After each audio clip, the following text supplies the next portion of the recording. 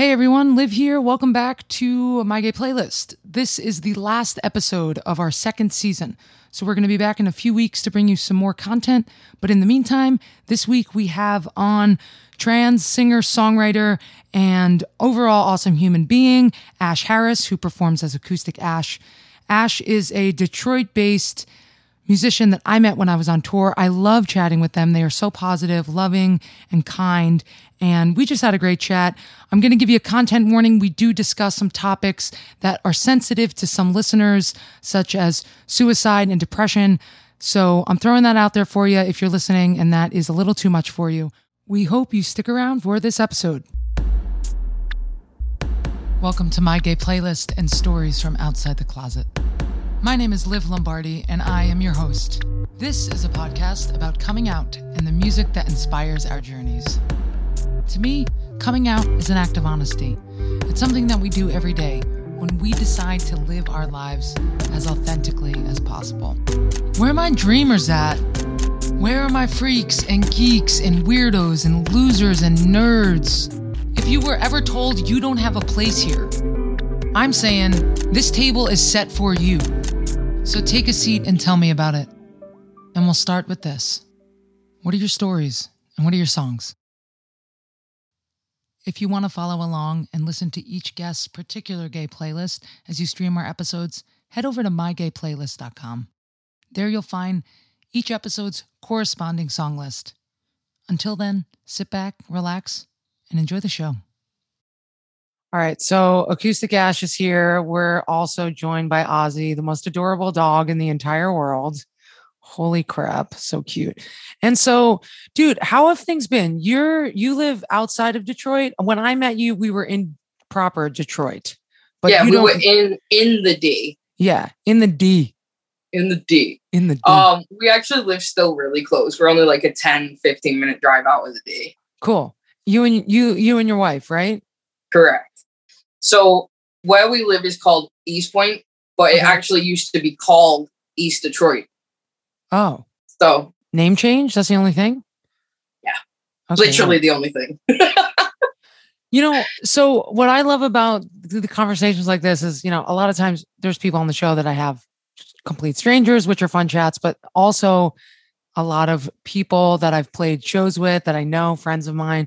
And so I get very nostalgic. I've been like going through waves of nostalgia because I was thinking about the night that I met you was when we played that show at PJ's in Detroit. And, that was the first time I ever played in Detroit. And that tour was really special for me because I had just put out Freedom Girl, which is my last album, and all of the shows I was playing on that tour. It was the first time I felt like I was matched with people that were exceptional. Like I was playing shows every night with other artists and songwriters that were really freaking good. That just like took my breath away. It seemed like you got to play with, I like to call them like the feel artists because they're the ones that you don't just like watch, you feel what they like. You can just feel what they say. And it's like one of those feelings where even if it's not a lyric, it's like a lyrical line or it's a melody. It's something just pulls you in and you get like sucked into this wave and you can't help but feel what you're hearing. It's like if you had no sight, you would still feel everything you were just feeling. Exactly. Yeah, I love that. And that's a perfect lead in here to, I remember when we loaded in and you walked in and you had your guitar over your shoulder like you do now. Like every time I see you, you have your little Taylor. Is it a Taylor? So I used to use this tiny Martin, which is the one you'll be talking about, this the little Ed Sheeran type Martin, right? Mm-hmm. And so I played the crap out of that thing to the point where now I cannot get it to stay in tune at all. Oh, really? But because it's like one of the mini Martins, like really it's easier to go and buy a new one than it is to try and you'll spend more fixing it up to make it stay where it needs to be. Right. Than you will to just buy a new one. But my father-in-law actually gifted me this beautiful Taylor that has like the finish over the top. Fun story to that. When we got married, he gifted us 12-string Taylor.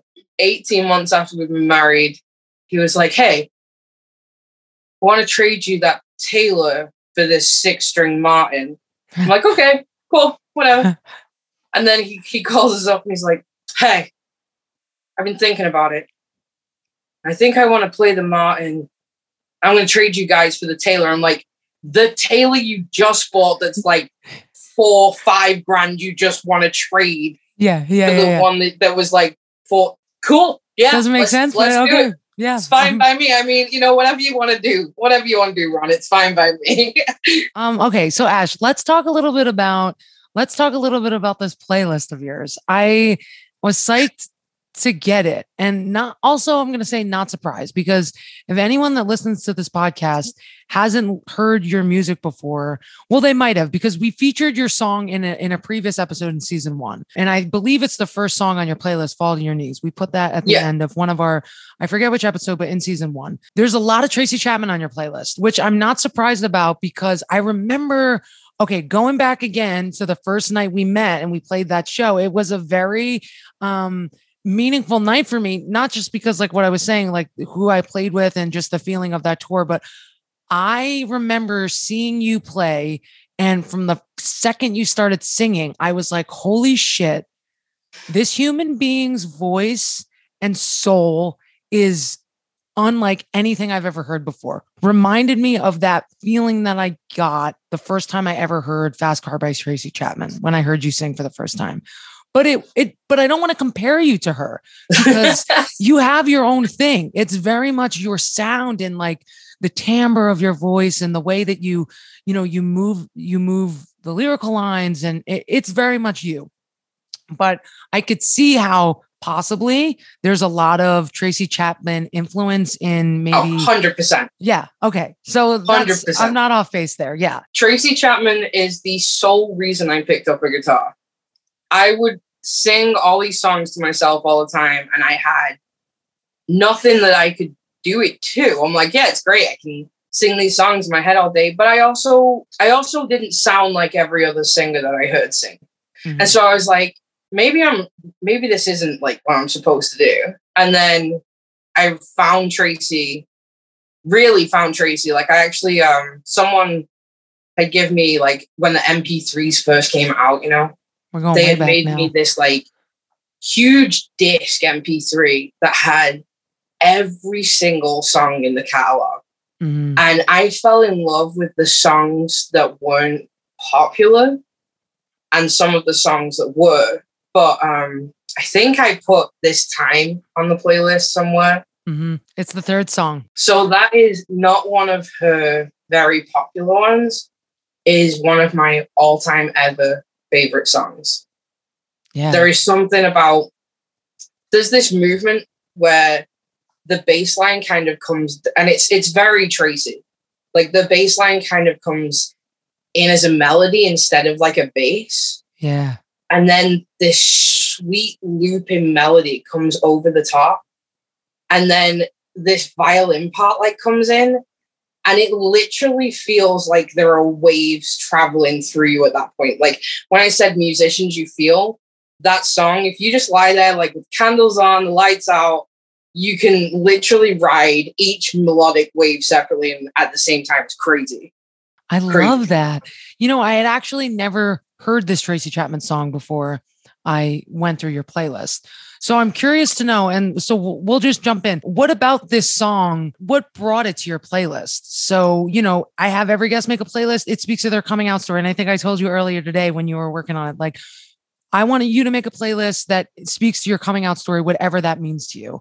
This song is the third one in your playlist. What about that sort of transcendence of lyrical lines and melody and bass that brings you to that place? Where does the feeling of that bring you in memories of your life? Does that make sense? I'm curious to know. Totally. And this is going to be a trait to walk through the playlist. Mm-hmm. So there are certain tracks in there, including this one, that when you feel a song so deeply, you leave your surroundings completely. Mm-hmm. It's almost like this set of earphones that you put on that cancel out the outside noise. but you don't have to put anything on your ears. You literally hear it and you cannot physically come back into that space at that point. Like you are away. And it's funny because that kind of became what the stage is for me. Like, and we spoke about it a couple of times, but like I get really bad social anxiety. Like I'm not good in a group of people I don't know. I'm good like when I make a connection with someone. Like I made a connection with you that night. Like we spoke, it was great. We hugged, like, and so I'm not always that comfortable. Basically, like it's the exact same feeling I get on stage where everything else drops away. And with that song especially, it's all about like, for once, loving yourself enough and not compromising yourself, not showing all of your vulnerabilities, like just taking that time to find yourself first. And I think that's really important because, I mean, you know, I'm not shy about my story. Like I came out first. I had always been labeled as a lesbian. It's all I knew. Like from the time you were younger, growing up? Yeah. So all I knew from growing up was that I really liked girls and I really liked to wear trousers. Like that's all I knew. I had never heard of the name trans. I had never seen anybody that was trans. I never knew it was a thing. Right. Until, I mean, sheltered or what, but until probably around 18, 19 was when I really started to hear more. And at that point, I had stumbled across transvestite women. I had stumbled across transsexual women, but I had never heard of female to male. I had never known that was a thing. And I read this book called Becoming Bobby, and my world kind of went.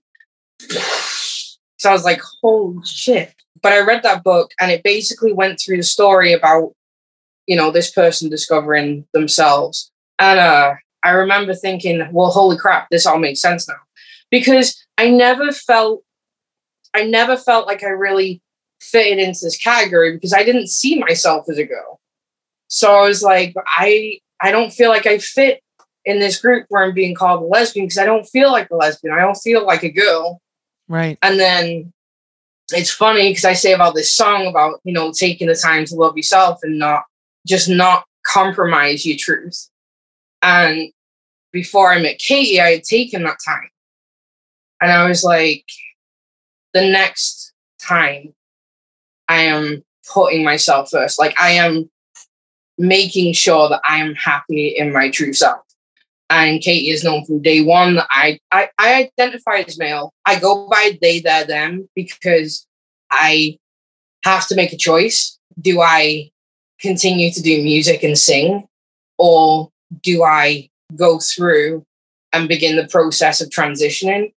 And we spoke to a lot of specialists, and the fact is I might be able to sing if I was to transition, but I might not. Right. Because hormone therapy really does. The voice is one of the first things that changes. Right. Correct. Like it changes everything, including the vocal cords. And it can damage vocal cords. Like by all means, if you're in the place, and this is the most important thing to me, if you're in the place where transitioning is going to save your life more than singing and playing your guitar, then transition. But if you're in the space where I am, and that is where music saved my life many a time, I can't do that right now. For me, I am like, this has to come first right now. 100%. Yeah. But there is going to come a time in my life when my arthritic hands do not like to do this anymore. And when I'm ready and I've written enough words down where I feel like I've made the difference that this allows me to make, that I can take those steps. But for right now, this is more important. Wow. Ash, that's so special. I think I knew a little bit of that part of your story, but to hear you say it and to see your face and how, I mean, clearly this is at the core of who you are. This is 100%. This is important to you, music, but also to stand in the truth of your identity. And I'm just curious, and we don't have to, and I don't want to push too hard on it if it's a tender spot, but does that conflict to choose, between maybe having your body more physically match how you feel in your heart and the decision to maybe not do that right now because you need to sing and you want to be able to play and pursue music in the way that you are. Does that conflict ever become, I don't know, confusing, or is there a struggle there? Or have you found peace with knowing like, this is where I am now, and someday soon or in the future, I will reach a point where it will change and I'll get to that point when I get to it? I think that taking that time before I met Katie, taking that time meant that I don't have a wife that treats me like a wife. I have a wife that treats me as their husband, that loves me as their husband and knows my truth. I told all of my family, and my family are like the most accepting people you'll ever meet. It's kind of ridiculous at this point, honestly. My dad did once tell me, he was like, you can be anything you want to be in the world except a vegan, because I need you to like bacon. And I was like, okay, Dad. Oh my gosh. How lovely. I was like, okay. I was like, I can't give up bacon sandwiches anyway, so it's fine. But so like, they're awesome. And, I think that I'm just at the stage where I'm so comfortable in my own self. I work somewhere now that totally respect all of that as well. That's amazing. They don't just respect it, but they promote like acceptance of just that's so awesome, honestly. And I haven't had that in a role before. I've had the jobs where it's like people like, oh, but I don't get it because like, why? And I'm like, I don't know. Like, why did you open your eyes this morning? Like, it's the same thing, right? You just live it. Exactly. So for me, like, I suppose there would be more conflict inwardly if I didn't come to peace with everything myself. I know that it's different for everybody, and so I can't speak for everybody because we all have our own journeys and our own tipping points and, the soft spots that people can hit that set a trigger. But like for me, people ask me a lot of time, like, don't you get upset when people like call you she? And I'm like, how can I? I can't get upset at that right now. Like, people see me and they clearly see a female body. And if they see that and they address that, how is it my place to be mad at them for it? I can tell them how I prefer to be addressed, but I'm not going to get mad at somebody who doesn't know. Right. And then is like, so somebody's saying, oh my God, your music's so beautiful. Have you heard her? She's great. And I'm like, I'm not going to get mad at you for that. Like, when I see you in person, I'm going to let you know.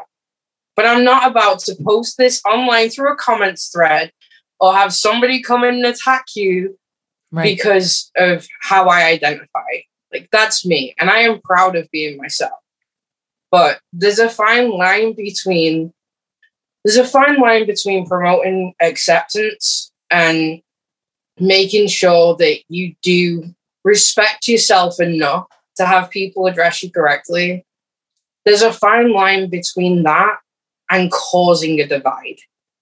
If someone's intention is to be nice to you, they've gone out of their way to come and tell you that you've done something for them that made a difference in their day, I'm not going to publicly make you feel like crap for that. If it comes from a place of unawareness, you're saying. Right.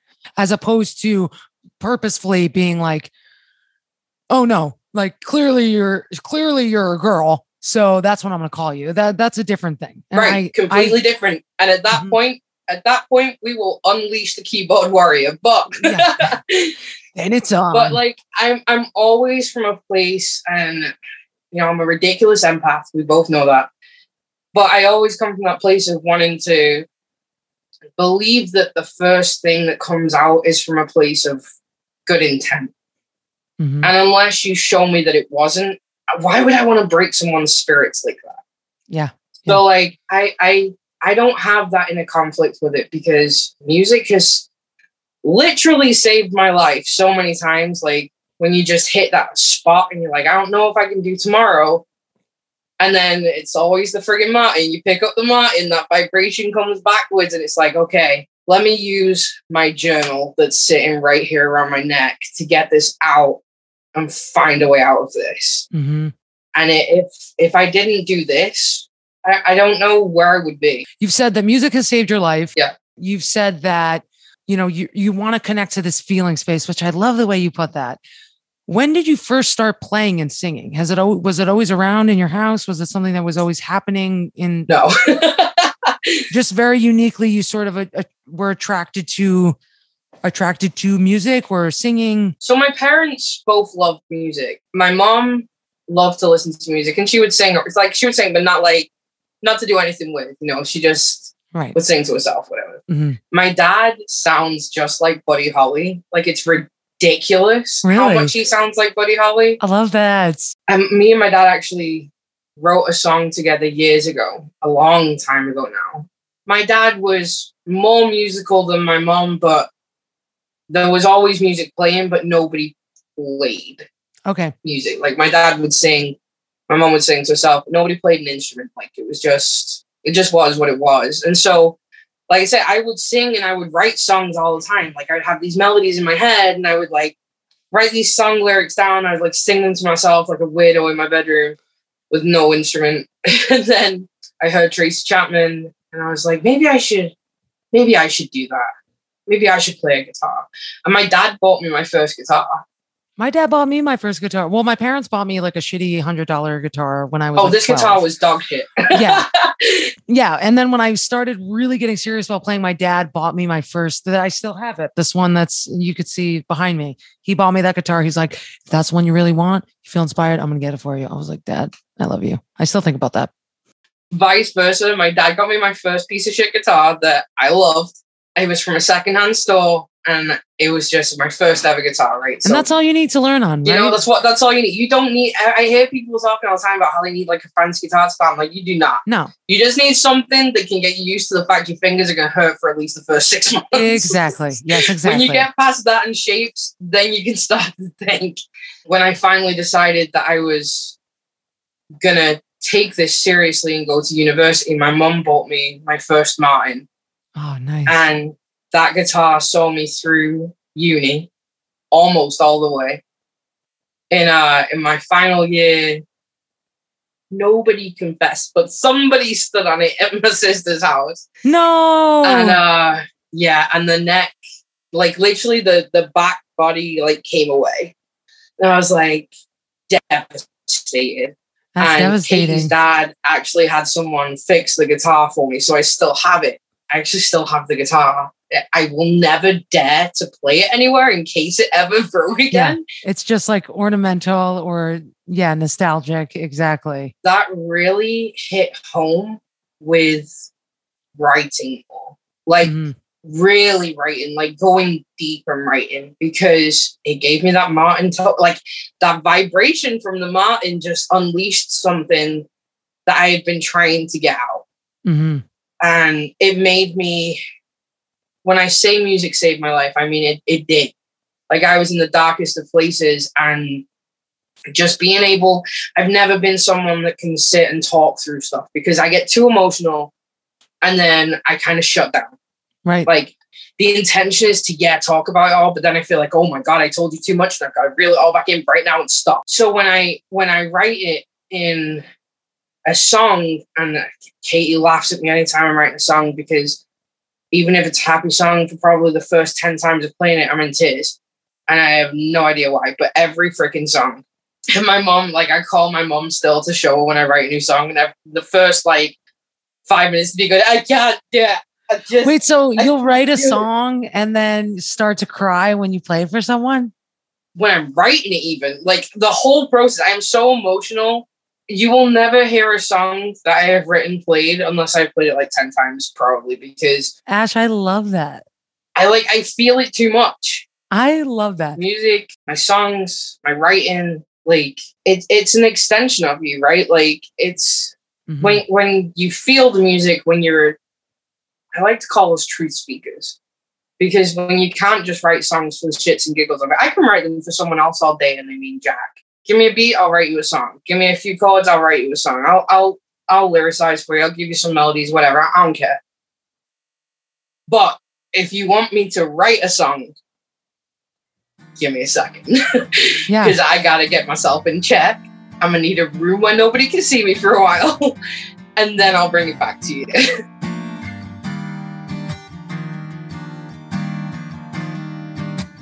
Dark roads ahead, barely lit, we walk on anyway. Demons in your head call out loud, I beg you not to listen. It doesn't make you weak, and we can still be free. The comfort that you seek, yes, we can still be free. Just fall to your knees. So let's talk about Fall to Your Knees. Where does this is the first song on your playlist. It's an original by you. Love this tune. We featured it, like I had said earlier in a previous episode of our show. Where is this song coming from in your life? I want kind of want to know a little bit more about it. I wrote this song to raise money for the Trevor Project. Oh, word. Which is, for anybody who doesn't know, it's a charity that it's like a crisis line for LGBTQI youth. I actually put a video up on my Facebook when I released the song. 1 in 3 transgender youths will try to take their life before the age of 16. Mm. And that was like eye-opening and awakening to the point where I was like, how is that a statistic now? Like, now that we're supposed to have taken so many steps forward, right? How is this still a statistic? And you hear about all different charities out there for mental health, and it's fantastic. It's fantastic. But I do feel like youth get overlooked a lot. Mm-hmm. Yep. I have lost adults to suicide, but I also lost people before I even turned 15 to suicide. So I often find myself wondering, what would they be doing now? Mm. What impact could they be having now on other people if they had survived? Yeah. So I was like, this is a chance to make a difference, right? Yeah. So I spoke to the guy that's recording my album, and he said to me that he would record this for free, so that any profits that come from the song will go directly to the Trevor Project. So whenever I play live and people ask, hey, do you have anything online that we can buy or whatever, this is the song that I encourage people mostly to go listen to or buy, because you know yourself as an artist, you don't get paid much for the streams. Oh no. And unfortunately, unless you're getting hundreds of millions of them, but even still, it's not right. as much of it as it should be, right? No point. No, 1%. Yeah. But so I encourage people, if they're going to do it, then to try and purchase the song, because that's where you get the most profit out of the song. So far, it has not, I'll be honest, it has not raised a lot of money so far, because it's mostly streamed, because I'm not some huge global star. But it is going to be on the album. And so I'm going to be able to take a percentage of every album that does get sold and donate that. So I'm super psyched about that part. And can you tell a little bit about what the Trevor Project does? They were started can you tell a little bit about what the Trevor Project does? If anyone's listening and they aren't aware of this amazing organization. They do a lot. But the main thing that they offer is this crisis line where people can call in and they can speak to someone without judgment. And it's basically a place that they can find support and like-minded people, because not everybody is as fortunate to have families like you and I. Mm-hmm. Not everybody gets that lucky, unfortunately. Yeah. And so it's a place that they can not only get help right then, but they can source resources with trans acceptance and trans rights, even though we're still a long way away from where we need to be. It still isn't something that's spoken about as much in England. People like to apply the labels of lesbian, gay, bisexual. Pansexual is just about becoming a thing that people speak about a bit more. Mm-hmm. But what we did have that was super helpful was we actually had LGBTQI youth groups. You could go there from the age of 13 upwards. You could go to this youth group once a week, every week, and there were trained social workers that ran this group. And so you were in a space with people going through similar struggles and similar experiences and joys and celebrations. Like, it's not all miserable, Mm-hmm. but it was a safe space. It was a safe space that if you had a crappy week, you could go in that day and there were people in that room that got it. Mm-hmm. 100% got it. And, I've always been a bit of a warrior. Like I like to look after people. Mm-hmm. So, I first came out when I was like 12. Really? Yeah. And then I ended up moving schools when I was like 14 or 15. And on the first day, somebody was like, "Hey, you gay?" And I was like, "Yeah, I guess so." And they were like, "Cool." I was like, "Cool." And we stayed friends throughout. Like, we're still friends now. We don't see each other, speak to each other that much, but anytime I could message him and he'd be like, "Hey, what's up?" Yeah, exactly. But again, just no judgment. And in that school, in both schools, I became known as someone that would defend people that couldn't always defend themselves. I've always been just this person that doesn't like to see injustice. The growth of music definitely encouraged a growth in me because there are two ways to deal with injustice. You can rise up and fight it the way it's fighting, or you can use your platform to make a difference and stop it at the core. And when I was younger, I would try and, hit it head on. If I saw someone push a kid down because they were smaller, I'd pick him up, put him in a locker and walk off. That kind of thing. Like, I'm like, hey, don't be an asshole. The great protector. I love that. Basically what I was. Again, I'd said to you earlier, there's that fine line. There's that fine line between promoting acceptance or causing further segregation. And you have to find the right line. Mm-hmm. If I can use my platform to make someone stop and think and process their actions or process their surroundings and make a different choice, that's way more effective than putting them in a locker. Yeah, totally. To me, sounds like such a kind and loving way to approach the world. Patient. It's a patient way to approach the world. I think that's where we have to get to, though, right? Like, and this is the thing that people need to understand. You're allowed to feel your frustrations. You have to feel them. Process them before you respond to them. If only it were that easy for many. Feel it, accept it, rationalize why it might be happening, and then react in a way that someone isn't going to spit in your drink. I mean, come on. But yeah, I just, I'd love to be more patient in every aspect of my life. So Ash, we just have a little bit more time and I want to talk about maybe some more of these songs. Okay.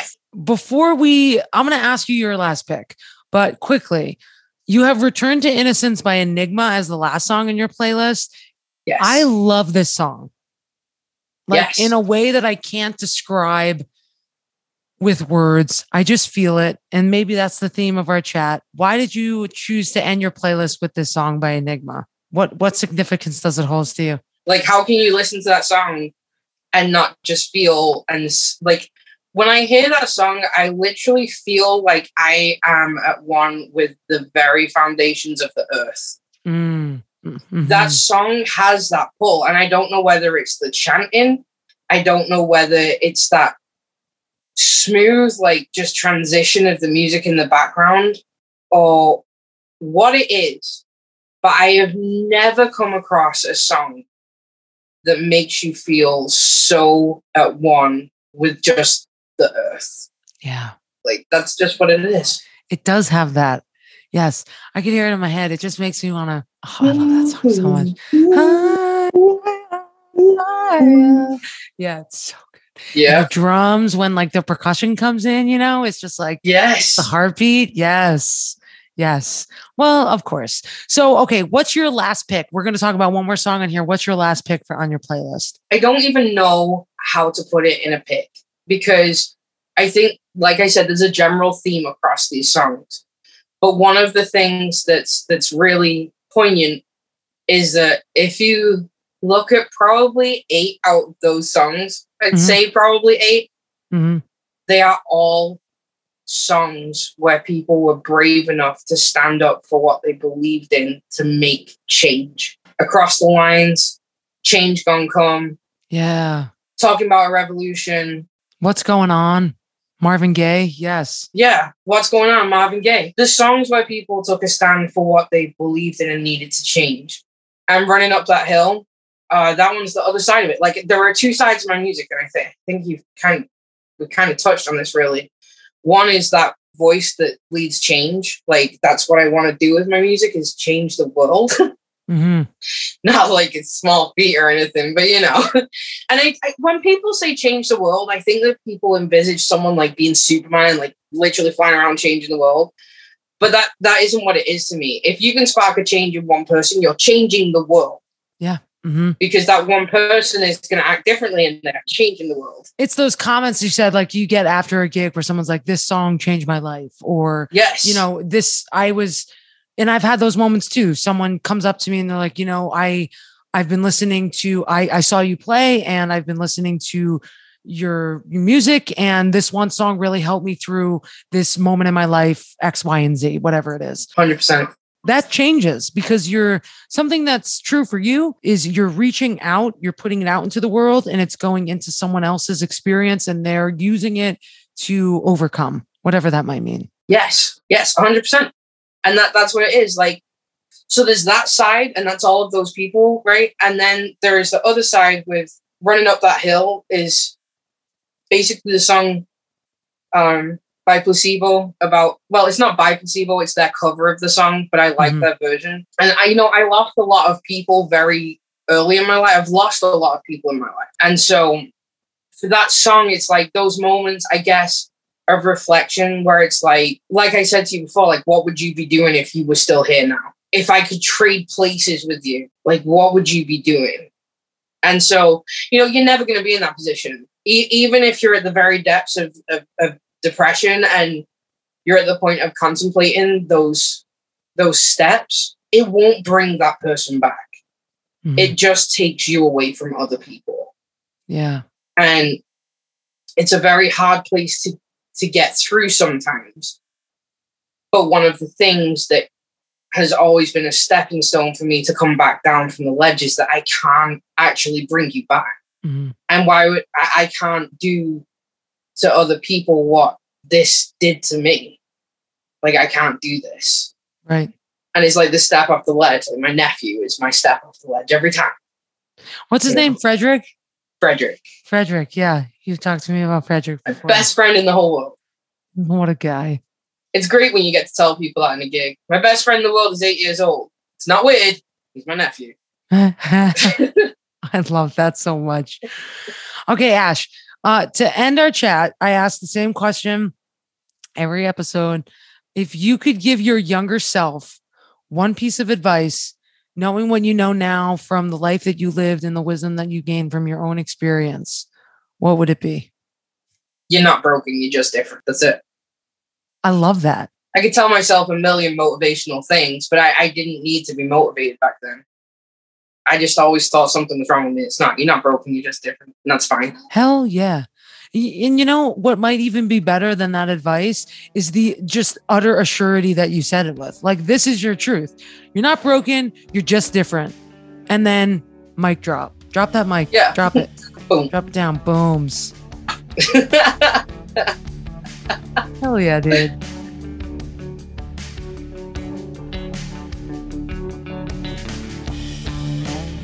Ash, thank you so much for your time and for sharing your big heart with us.